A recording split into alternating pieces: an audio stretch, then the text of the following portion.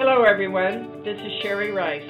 Welcome to Access to Healthcare's weekly podcast, where we bring you local guests on topics of interest to you and your family.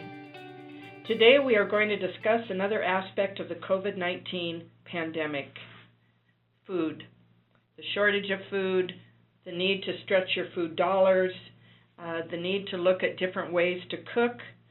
The economic downturn brought on by COVID-19 has caused businesses to shut down, people to be laid off, and that means families are struggling.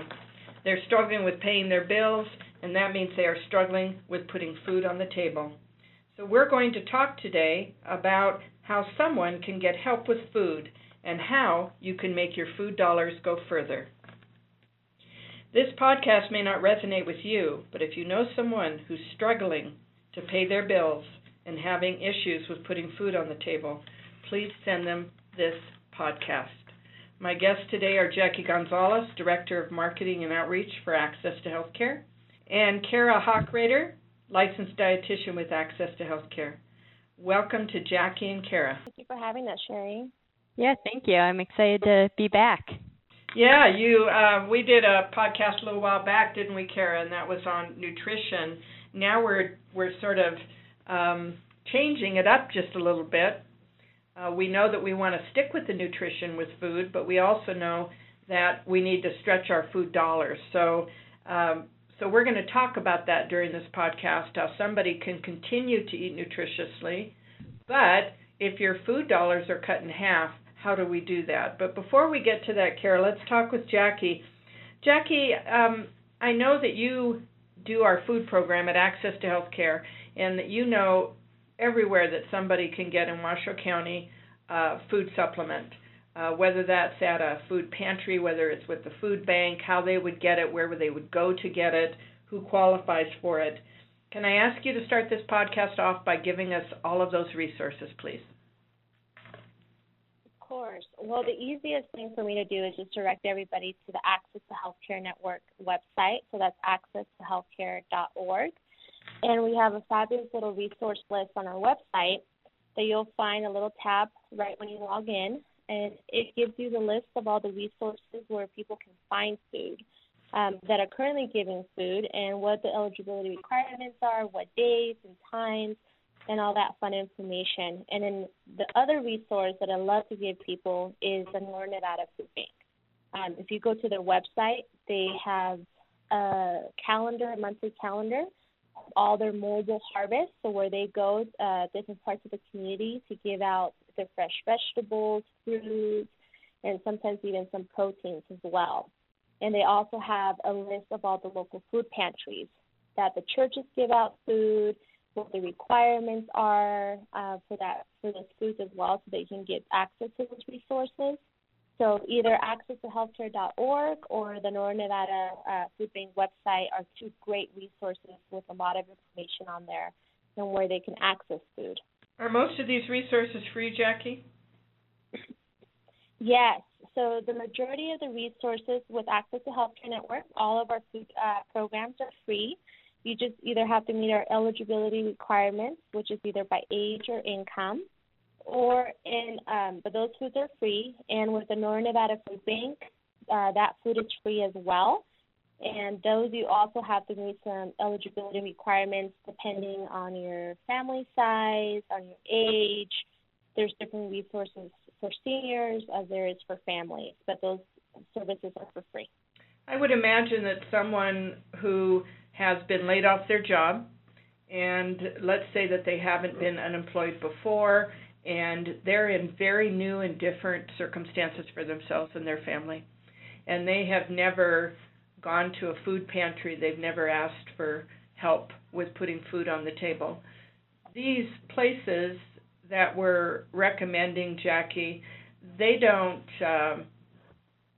there's a minimum amount of information. People don't quiz you. They don't ask you personal questions, right? You're not shamed in some way, that it's very open for people to be able to get the food that they need, right?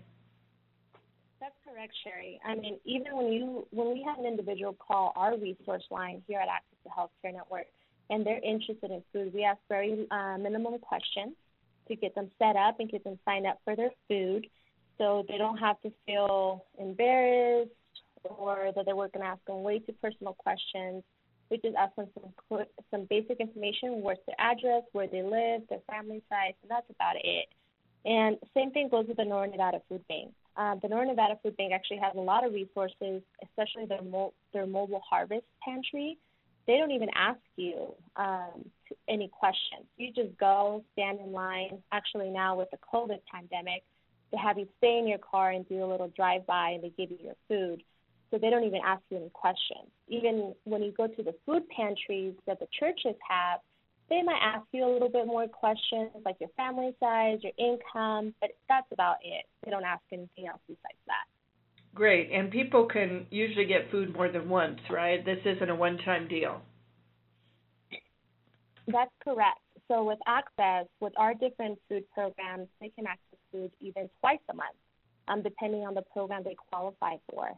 With the Northern Nevada Food Bank, it's the monthly harvest. Obviously, that's only once a month, but they can go to different parts of the community to get access to that, and they can also have access to the pantries, so they can access multiple times throughout the month.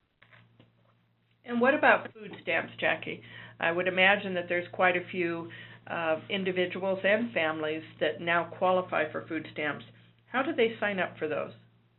Of course. So the food stamps, they have to go through Nevada Medicaid to get signed up for food stamps. So that's a little bit different, and they do ask for more requirements. So they would either have to go to the Nevada Medicaid website and fill out the food stamps application. It's a very simple application, it's about 2-3 pages long. Or they can go to the Medicaid office on South Virginia, right behind the Reno Town Mall, and do the application in person as well. There they are going to ask you family size, citizenship status, your monthly gross income, and you actually have to show proof of your income. And depending on what your gross income is, that's how much you would qualify for. So it's a little bit more different when it comes to the food stamps, but that's always a great resource that's available for individuals and families. Just be aware that there is an income guideline that they're very strict on. And what, do you know the average amount someone can get in dollars for food stamps a month, a single person? Yeah, so a single person can get about $127 monthly on food stamps, which it's not a lot, but it's something to help with. Absolutely it is. And that individual, one person has to make gross $2,082 a month. They can't make any more than that. Well, people that have been laid off their jobs, of course, they count unemployment in that income, right? That is correct, yes. So right now, I mean, with everything that's going on with the COVID pandemic and people that are being unemployed, a lot of them are getting that additional $600 from the federal government. So a lot of them don't even qualify at the moment for food stamps because of that additional fund that they're getting. Right. So it's a little tricky at the moment. What we're saying to people is it doesn't take much time to go on the website and fill out the form and see if you do. You know, you might... Nope, it's really easy. Yeah. Yeah, it's really easy just to go on the website, fill out the application, or even just go to your nearby Nevada Medicaid office, the welfare office. We have 2 here in the Northern Nevada area. We have the one in Sparks by Greenbrae, and then we have the other Medicaid office, which is right behind the Reno Town Mall in South Virginia. They can just stop by, grab the application, and just drop it off. They don't even have to meet with somebody that same day if they don't want to. Okay, super. Kara, let's chat a little bit. You're a licensed dietitian, and this is really in your wheelhouse on families how they can stretch their food dollars and eat healthy, because right now in the pandemic, keeping our immune system healthy seems very important. How does somebody do that? So when it comes to eating for general health and immune function, I think the first thing that I always look at is simply, are they eating enough? So this is especially important when we're talking about individuals with limited income who might be experiencing some level of food insecurity. Because at the end of the day, it doesn't matter how many fruits or vegetables you're eating. If your body's undernourished and not getting the fuel that it needs, your immune system is going to suffer. So that said, we do know that there are varying degrees of food insecurity. So there are a lot of people out there who might be adequately, meaning that they're getting enough calories to survive, but they might not be getting all of the vitamins and minerals and phytochemicals that they need to really thrive in terms of their health. So that's where it can be really beneficial to take a look at what foods they're eating and how we can actually optimize their diet to support their health. So in terms of specific foods for immune health, I think the one thing that I can't emphasize enough is just variety. So I think as a society, we often get so hyper-focused on, getting specific nutrients and on the quest for that magic bullet that we kind of we forget to take a step back and look at the bigger picture. So eating a wide variety of nutrient-dense foods from a wide variety of different food groups is honestly one of the best ways to support your immune system. So this includes things like vegetables, fruits, whole grains, beans, legumes, nuts and seeds, seafood and lean meats, all those foods that we characteristically label as healthy.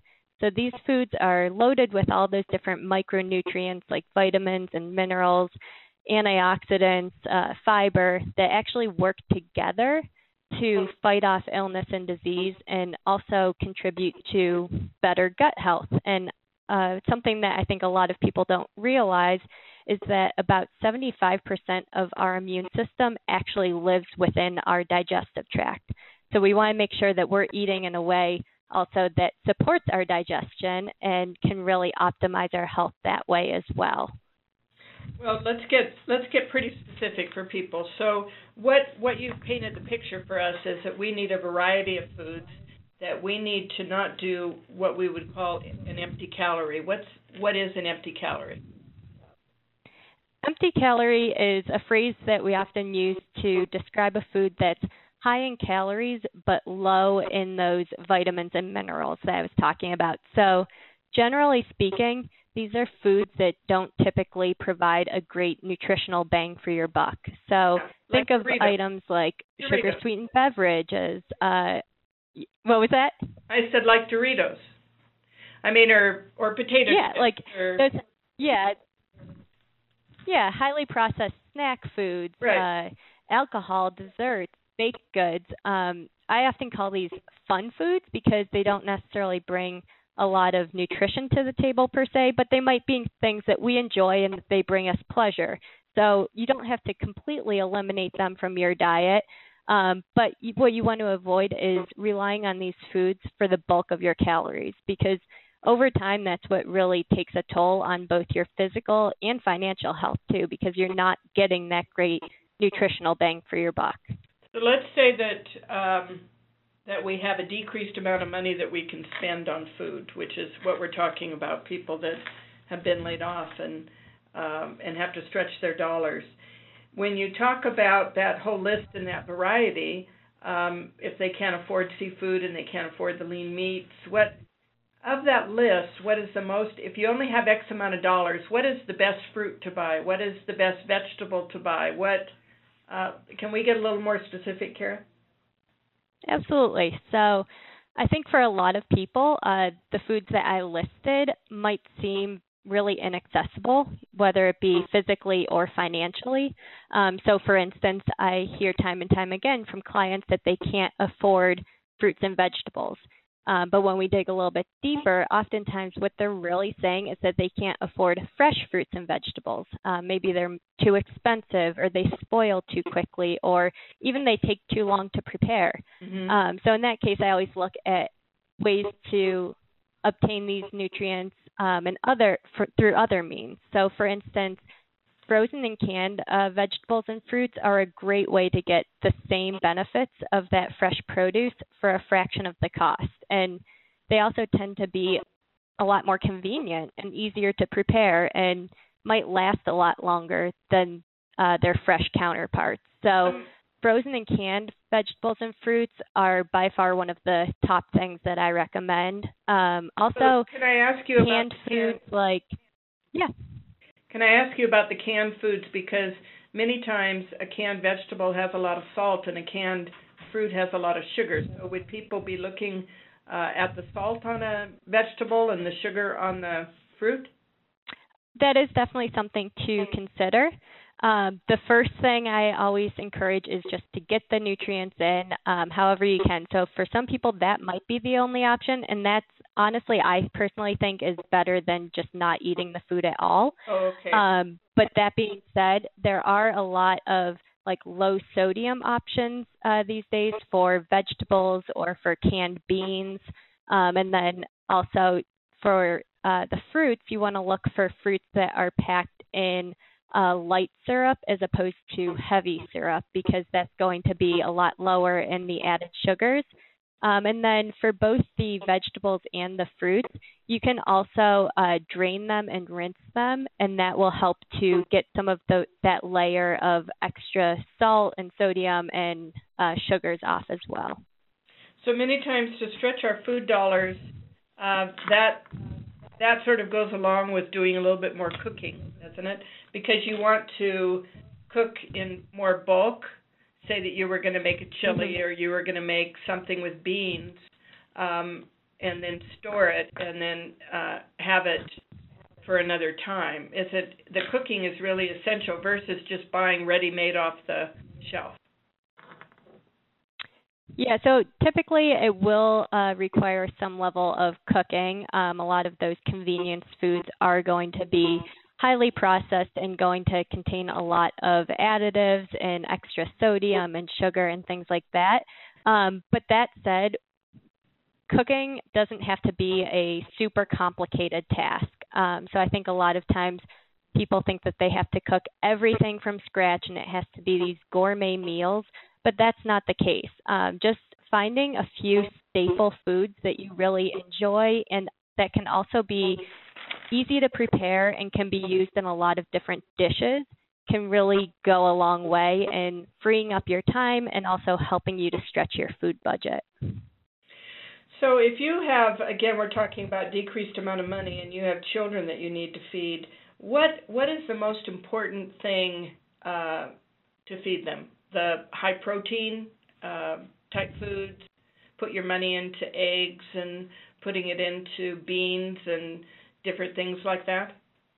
So I would kind of refer back to what I initially said when I was just talking about general health, and that we want to focus on getting a balance of nutrients. So we want to make sure that when these children are growing and developing, both physically and cognitively, that they're getting all of the different nutrients that they need to support the increased demands on their bodies and really set themselves up for success down the road. So in addition to simply ensuring that your child is getting enough food, a few nutrients that I would specifically highlight and emphasize are calcium, fiber, protein, iron, and vitamin D, because these are nutrients that are really vital for development, but they can also sometimes be challenging to get into your child's diet, especially if you do have a picky eater.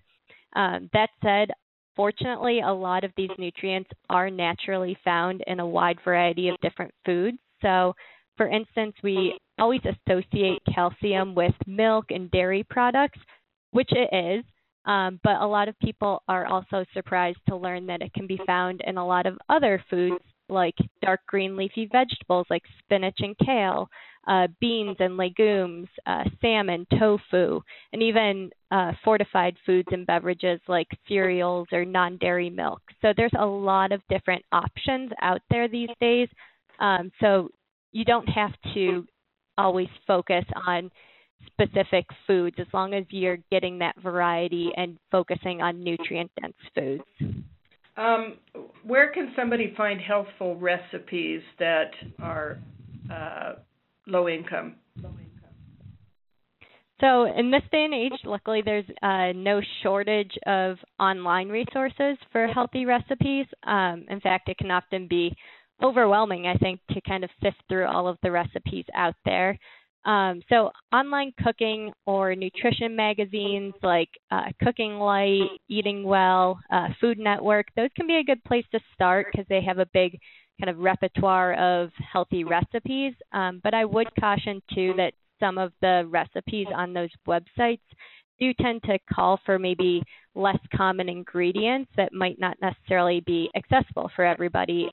Same thing goes for the American Diabetes Association website. They have a lot of great recipes for both diabetics and non-diabetics alike, but sometimes the recipes might be a little bit intimidating, especially if you're not somebody that's super comfortable in the kitchen. So that said, I personally have a couple go-to like food and nutrition blogs that I often reference for both myself and my clients. Two of those are Budget Bites, BYTES, and then Skinny Taste. So I find that both of those websites do a great job of really making healthy cooking easy, approachable, and delicious. And because I've made a lot of the recipes off of that website. And then also, I've recently kind of stumbled across some websites out there that allow you to actually search by ingredients. So this can be a great tool for people who are trying to work with what they have and maybe work through their pantry or their fridge. So you can actually type in what ingredients you have, and it will come back with different recipes that fit those needs. So two examples of these that I've found are Supercook and Fridge to Table. But I'm sure there are a lot more out there if you just do a quick Google search. Oh, that's great. So some people might be moving a little more towards maybe not a vegan but a vegetarian diet because meat is so expensive. Is there any recommendation you have for them? Maybe looking up a vegetarian diet online and that talks about the different nutritional needs of a vegetarian diet.